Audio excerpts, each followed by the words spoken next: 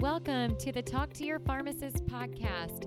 We're dispensing stories of success from across the continuum of care. I'm your host, Hillary Blackburn. Thanks for joining us to learn from leaders throughout the pharmacy industry. This podcast is sponsored by TheraWorks Relief. Many of you get sore, achy legs from standing all day or get asked about painful foot and leg cramps. If so, you're going to want to hear about TheraWorks Relief, a clinically proven topical foam that prevents and relieves muscle cramps and soreness. Learn more at TheraWorksRelief.com.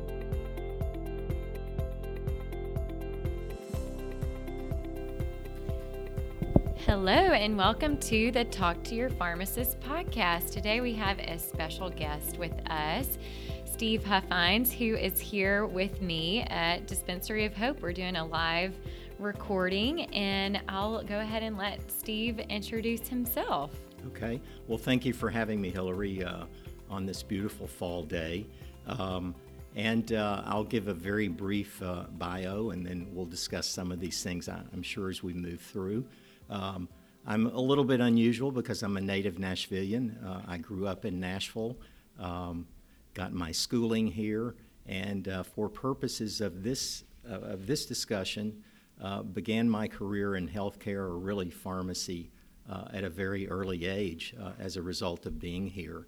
I attended Belmont University here, Belmont College, when I went for my pharmacy pre-work, and then moved to the University of Tennessee to get my BS and PharmD at the University of Tennessee. I met my wonderful wife there. She's also a pharmacist, so we've negotiated a two-career household for many years, and we have 2 sons and 5 wonderful grandchildren. Wonderful. Well, Steve, I'd love to hear a little bit more about your experience at Vanderbilt. You've been able to have quite the career there and have been able to do a lot of unique things. I think, could you share a little bit with our listeners about how you ended up at Vanderbilt? Yes, I can. And in fact, that started at a very early age. And as with many things in life, certainly at the time, it seemed to have a very random beginning. At the young age of 16, I was hired at Vanderbilt Hospital in central supply and patient transport, and worked there the summer, and then stayed on as a part-time employee throughout my high school years. Needless to say, I saw things that a 16-year-old probably shouldn't see. It even got my attention at 16 years old. I loved being in the hospital and being around healthcare, even at that young age. In a couple of years, my first mentor, who was a nurse, came to me and said, "I think you've learned all you can here. You need to move to the pharmacy. You might enjoy pharmacy." So thus was my beginning in pharmacy. I moved to the pharmacy department at Vanderbilt when I began college. Worked there part-time during college, and then proceeded on to UT, as I've already said. And after graduating from pharmacy school, I had a short stint at Baptist Memorial Hospital in Memphis, and after that found my way back to Vanderbilt for a very unlikely 40-year career. When I ended up back at Vanderbilt, to begin with, there were 20 FTEs in the pharmacy. It was a very small place, a different world. And when I left a couple of years ago after retiring, there were over 500 FTEs in the pharmacy with approximately 200 pharmacists. So I was very lucky, very blessed, lucky with timing, lucky to be at an institution that was very progressive, in a city that was growing, because healthcare is basically a population business with some demographics thrown in there. But I know mine is kind of a unique situation, being able to have 4 or 5 jobs in the course of a career at the same institution. Speaking of education, are you aware of the 2014 drug disposal of controlled substances ruling that regards safe disposal of unused medications? Well, we're lucky to have RX Destroyer sponsoring the Talk to Your Pharmacist podcast. RX Destroyer ready-to-use chemical drug disposal systems are safe, easy, and affordable products, which protect the environment and can save thousands in fines. To get more information on products, training, and medication waste compliance, check out www.rxdestroyer.com/talktoyourpharmacist. Maybe just a little additional information probably should give you some idea of kind of the jobs I had at Vanderbilt. And starting out, it was a bit clinical, for clinical in those years. And I quickly became a project pharmacist because there were so many things that we were involved in planning to move to a new hospital. And then really began my management career. And then I ended my career at Vanderbilt as the Director of Pharmacy Business Services, responsible for revenue cycle, supply chain, regulatory affairs, and finance and budget. So just to give you an idea of kind of my career at Vanderbilt. I think also in Nashville, we're fortunate that Nashville's a great healthcare town, and sometimes that's a bit under the radar. And that really began in the late 60s with the formation of Hospital Corporation of America. And then over the subsequent years, all of the companies that were kind of spun off of that and the related industries have really made healthcare an important piece of the economy in Nashville. And certainly Vanderbilt University Medical Center has played a big role in that as well. Yeah, it's so interesting to hear how people get started in their careers. When, even I was thinking about pharmacy, it was really a chance encounter with the Ole Miss Pharmacy Dean of Students, Marvin Wilson, who I met at an Ole Miss Scholars Day, and he encouraged me to go into early entry pharmacy instead of going pre-med the whole way, and happy that was the path. So it's always interesting to hear how, those mentors can make such a big impact. And so, Steve, you've mentioned there's been so much growth at Vanderbilt along the way. Tell us a little bit about some of the changes and how you all were able to decide how to go into the different programs or different service lines with pharmacy. Well, obviously, over the years, we were continuously developing programs to meet the needs of the institution. And I worked for 3 directors at Vanderbilt during the course of those years. First, Ralph Stone, who hired me and was the director for a couple of years after I got there. And he really put together kind of the core administrative team that remained together for many years. And then Jim Knight came and was there almost 30 years, and I would say developed really all the foundational programs under his guidance. And then Jim Heyman has been the director for the past 10 years and has absolutely transformed the department during those 10 years. And it was always critical, I think, through the years. Most programs were developed to meet an institutional need, growth of the institution, or some focus of the institution. And many times the programs were developed for an internal pharmacy need or a pharmacy program. And these programs were almost always focused on the patient. They were patient-centric, and we always tried to make certain that they were sustainable both operationally and financially. And the justification really was around those 3 areas. Early on, it was very difficult in my early career because we were a new team, basically together. And also in those days, the data and information that was available was just very limited. You would call it non-existent compared to today's world. So whatever was gathered manually. And I think the decisions in those days maybe were based on limited data and kind of a gut feel and a gut reaction to the environment.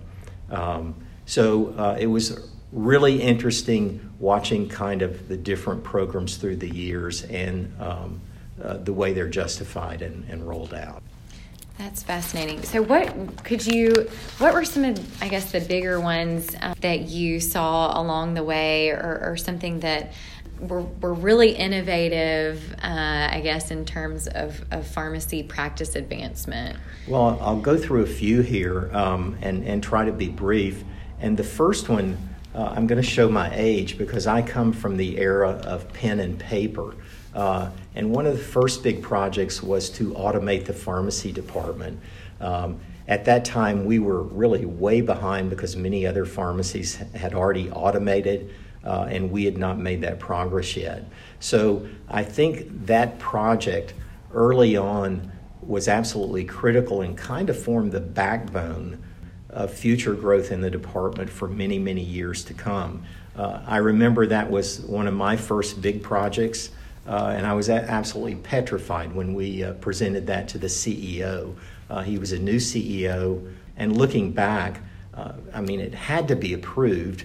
Obviously, we could have really fouled it up in the timing or the selection, but this really served to kind of really spear us ahead. And I think building on that computer theme a bit, many, many years later, we had developed a really good informatics team in the pharmacy based on very bright people who basically were self-taught and absolutely would not take no. I mean, they always found a solution with our automation and our informatics. So we decided to build an interface between the hospital information system and the pharmacy system. In those days, you did not have the large integrated systems like you have today. So this was really, I think, very progressive. We developed the provider or physician order entry that would be passed to the pharmacy system with a number of checks and balances along the way. And this really kind of revolutionized our practice from a clinical standpoint, certainly from a safety standpoint, and also from an efficiency standpoint. And the department received an ASHP Best Practice Award in the early 2000s for that. So wow. That was a very interesting project, very complex at the time, and the technology obviously was not what it is today. That is fascinating. And I love how you kind of started with the need for data and how much had grown and progressed very organically with the team. Okay, a couple of other projects that were just very important during my tenure. One occurred in just the last few years and was basically the justification and build out of an off-site facility to support the growing business that we had in retail and specialty and provide space for various business operations and supply chain. This was a request for a 30,000 square foot facility, which was thought by some to be absolutely crazy. But we were exploding in our retail and specialty business and absolutely had to have additional space quickly, and there was no space within the complex really to grow. So this project and the justification was really interesting. And Jim Heyman was absolutely instrumental in getting this done.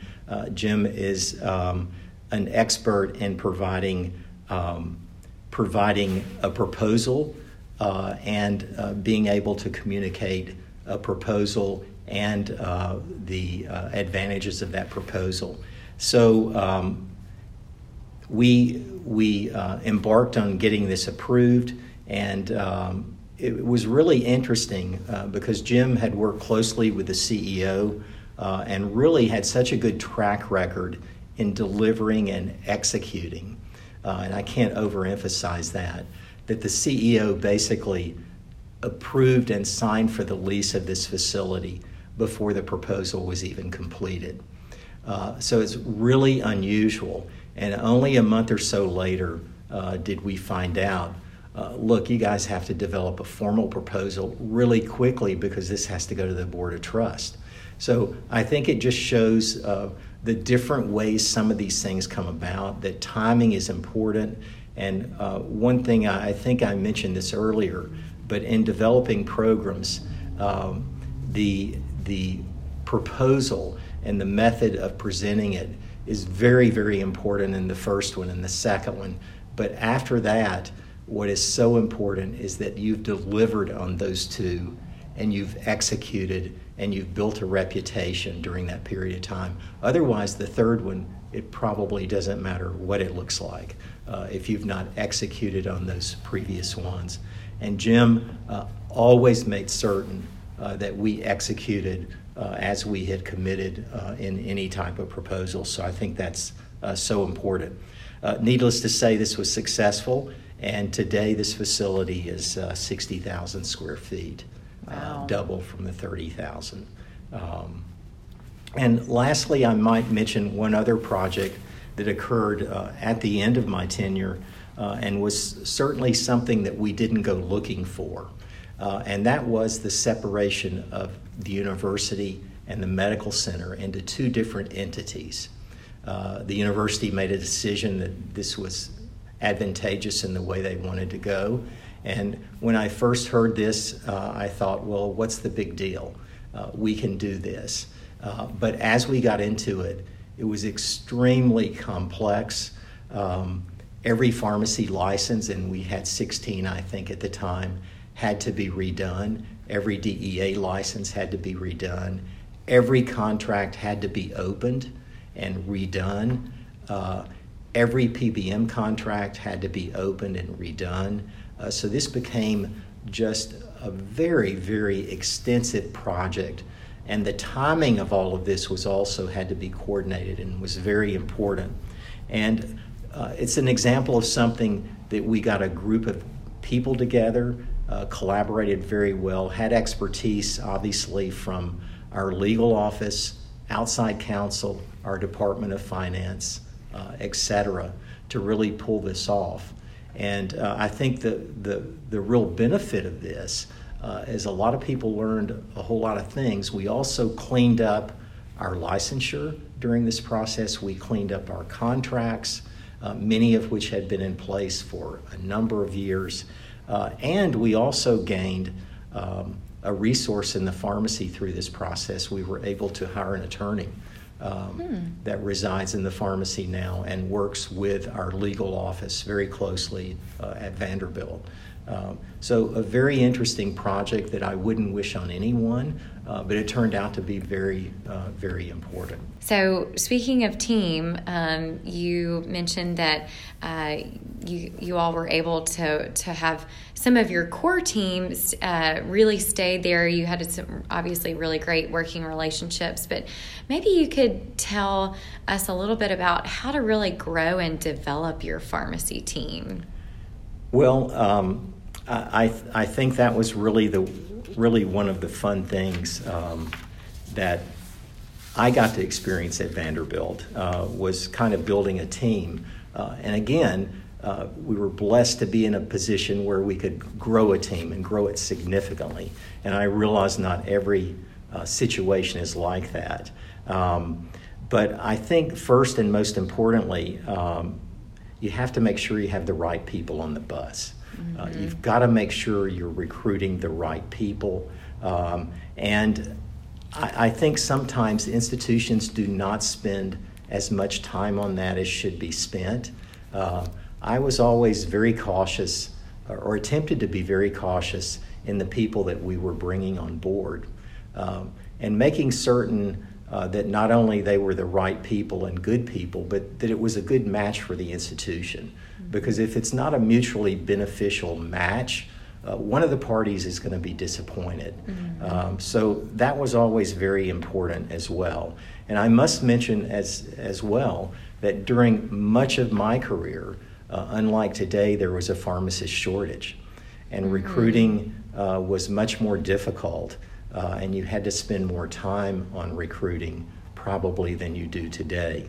So that's one thing that was different through much of my career, as opposed to kind of the supply and demand situation that you find today. That is interesting. I love the mention of getting the right people on the bus. That takes me back to the Good to Great book, right? which is such it's a good analogy. Yes. Yeah. So, Steve, you obviously moved into leadership positions within the pharmacy department. Obviously, you have just been such a great role model for your team. How were you a role model, or how would you recommend for others who how to be a good role model for your team? Well, that's a good question, and I think something that one always has to be working on. And I always thought, first of all, it most important that you lead by example. You need to lead with your work ethic, your follow-through, your communication, and probably most important, your concern for those that you're serving. And also knowing that you as a leader are human and you're going to make mistakes and have failures, and make sure you own up to those and are candid about those situations.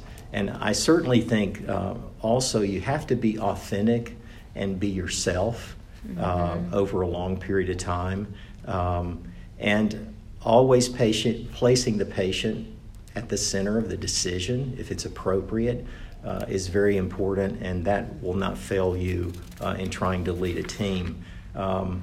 Communication that's consistent and realistic is very important, and clearly defining the expectations and kind of the vision is very important as you lead your team. And I think, again, being candid and realistic, that engenders trust over time. And I think, finally, you have to be grateful for the opportunity to serve others. And you need to let people know that. I think the best start for that is simply a thank you. It doesn't have to be anything elaborate, but thank people often.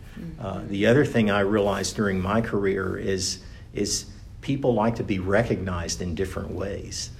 Some people like to be recognized publicly, and sometimes that's appropriate to recognize anybody that way for what they've done, but other people would much rather be recognized very privately. And I think kind of understanding that and respecting people's desires is important. But bottom line is one needs to be grateful and make sure that appreciation is shown to those folks that you're serving. I think always focus on your most important asset, which are the people. And you really recognize as you get into a more and more complex organization that there's absolutely no way you can be successful without those people that can carry out the mission and function on their own, work on their own, and really you're just as successful as your next interaction or your next transaction. So as you become more and more complex, those people that are in leadership roles and helping you reach your goals it's absolutely essential. But I think the most important thing is leading by example. I think if you're not a good example, you can lead people, but it makes it more difficult and is certainly not preferred. Yeah, I love that, leading by example. And you offered some great suggestions on how to make people feel valued. I think that is so important in the workplace today. And just like there are different love languages, there's different ways that people like to receive recognition, and so getting to know your colleagues and who you're working with. And even here at Dispensary of Hope, we have an employee recognition kind of card, and so literally you can fill it out and give it to your manager. That way they know. It's very clear. Yes. And I think that's a good point. I think notes are very important and are kind of a core way to recognize people. And Vanderbilt really emphasized that. I would like to say I was a perfect example of that, but I was not. But certainly for major milestones, I would try to document in writing appreciation for someone who had accomplished something. I love that. So let's jump back a little bit into the hiring. So you were a hiring manager or responsible for doing hiring for a lot of your career. And now that there are so many pharmacists out there, it is very competitive, and it might be helpful just to share some of the things that you were looking for in a good candidate. Okay. Well, it is different now. Certainly the environment is different, but I don't think what you're looking for has changed, and it has not appreciably changed over the years. I was always a believer in you're looking for, first and foremost, a good person. You absolutely have to have a person of integrity and someone who's willing and can work with other people. So that was the first thing I look for. Obviously, the person has to be competent clinically and in the profession of pharmacy. And you would hope that the educational system has done that with 8 years of schooling and probably a residency. Right. But certainly you have to evaluate that and make sure that person is what you need for the specific job. But beyond that, I always thought experience in pharmacy was important.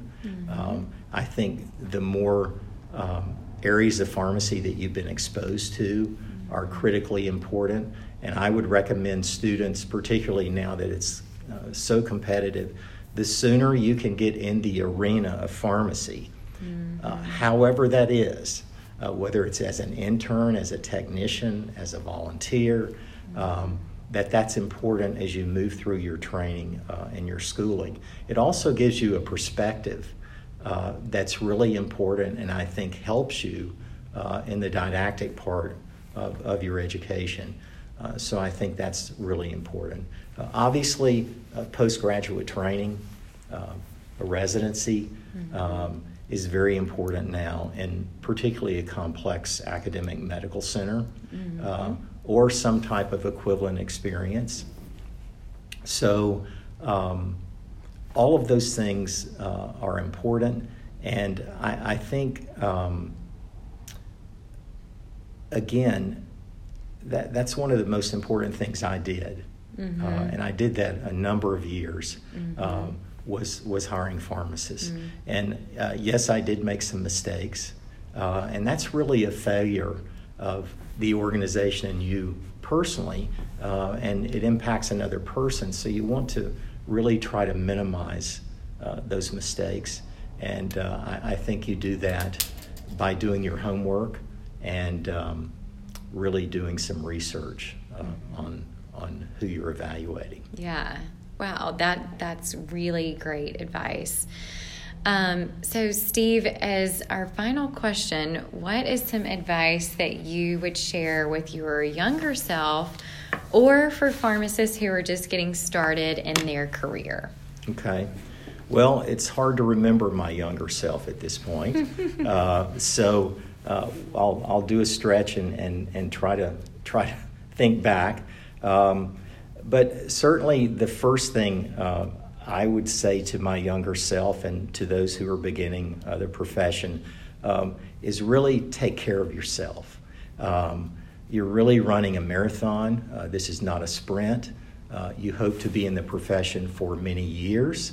And I think it's very important that you take care of yourself first. It's hard to take care of other people if you don't take care of yourself. And really, that's the gamut. I mean, it's physical, mental, emotional, and spiritual. And keeping those things in balance is always a challenge. It's still a challenge for me today. So you're constantly working on that. And I think keeping fences around the professional side or your work life and your family and your personal side is very, very important. And I see that as being more difficult today than it used to be.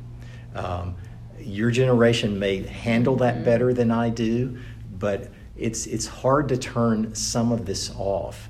And the expectations now and the turnaround times for virtually everything are so much different, particularly than when I was in my mid-career. I think it's very important for folks to disengage and be able to have their own time. And I think that's more and more difficult now. So to have sustainability, you've got to keep these balances in your life and realize that things are going to get out of balance from time to time. And you've got to try to bring back into balance the different portions of your life. And realize that it will always be something that you have to work on. So I think that's very important. And I think also, and I love the old book, Leaders by Warren Bennis, and I still remember this, and it's a very old book, but he made the point that first you have to manage yourself. You've got to manage yourself certainly before you should be managing other people. Really, and that means developing the proper self-discipline. And most of us know what to do or probably what we should do, but it's developing the habits and the discipline to be able to execute what you know you need to do that I think is very important. And I think that means doing the very best job you can today, where you're at. And I frequently had people throughout my career that would ask me how they get to another position or how they might be promoted. And they might not even report to me. And my first response was always, make sure you're excelling today and make sure when you're evaluated for that opportunity that whoever is managing you can say that you have done a great job where you're at. So I think that's very important. And we talked a little bit about mentors.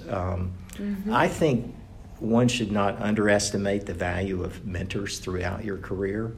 I think it's very important. I think folks should know also, particularly if they're just getting into the profession, that folks are more than happy to serve as a mentor in almost all cases and to help you. So don't be hesitant to seek those people out. And I always used really kind of three types of mentors. One would be the traditional mentor or coach, where you kind of have a formal relationship. Maybe you have a periodic meeting to seek feedback from that person. And that's certainly extremely valuable. And I use that throughout the course of my career. I think the second type of mentor that was always important to me, and that's kind of the mentor from afar. It's someone in the organization or someone in your private life, possibly your church, that you know, and their reputation is an outstanding reputation in the organization. And they carry themselves in a way that you would like to carry yourself. They communicate very effectively. And I think watching those people from afar and being very sensitive to watching those types of people was always very helpful to me. And many of them didn't even know me. But that was something that I always thought was important. And then I think your colleagues as a mentor, particularly in a large organization where you have people with specific areas of expertise. There are always those people that have a strength that maybe you might not quite be there yet. that you can watch them and watch their actions and also talk with them and share, I think is very important, because having that asset or kind of blessing around you of a number of bright people in a working group, I think is really important to use those people and use their strengths and weaknesses. So mentors were always very important to me. If you want me to go on, I can name a few others. I think be open-minded and leave your options open as long as possible.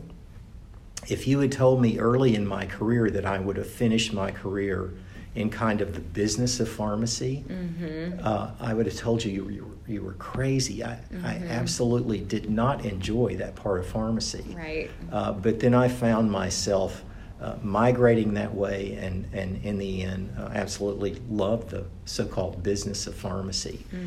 So I think be open-minded. And you have to be a continuous learner. Otherwise, you're obsolete in, 5 years, 10 years. I don't know what that is. But my expertise in drug therapy was digoxin and theophylline. And so that's long since gone away. So one has to be continuously investing in yourself. And I think the other important thing, obviously the clinical part of that is probably more natural, and it's almost forced upon you because you have to deal with it every day, but is really developing the softer skills, making sure you're developing the EI or the EQ, make sure you're developing your communication skills, your teamwork skills. All of those things over time very likely would differentiate you from some others. So I think that's important. And then finally, and I did this toward the end of my career, I think it's really important occasionally to be able to step back from where you are and really kind of observe the miracles before you. We're in a business to help people and serve people and enhance their quality of life. I think it's important to be able to step back and see some of the therapies and some of the treatments that you're using on a daily basis that have absolutely saved people's life or changed people's life. And sometimes that's hard to do because you're too close to the action. Sometimes that's hard to do because it's so insidious you don't even realize what's happening. I just think that's very important. I didn't do that enough in my career. I'm not sure we do that enough as a profession in celebrating those things that absolutely have changed people's lives. Yeah. So. Wow. I think that's important. Yes. So many great takeaways there, taking care of yourself and mentors, being open-minded and being a lifelong learner. And then I think the reflection part is something that is often not something that I do often, but I'm always kind of trying to achieve the next thing. Exactly. Yes. And I think that's the way we're trained. Yes. And that's one reason throughout the course of my career, I think I was really terrible at celebrating, because I was off to the next project, the next conquest. And I think I could have done much better at that, certainly, in my career. Yes. Yeah. Well, Steve, it's been a pleasure to have you as a guest on the Talk to Your Pharmacist podcast. Thank you very much for having me. I enjoyed it.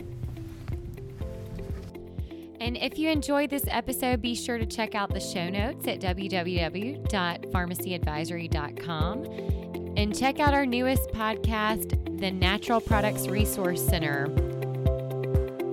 Also available on Apple, iTunes, and all other platforms. You're going to learn about natural products,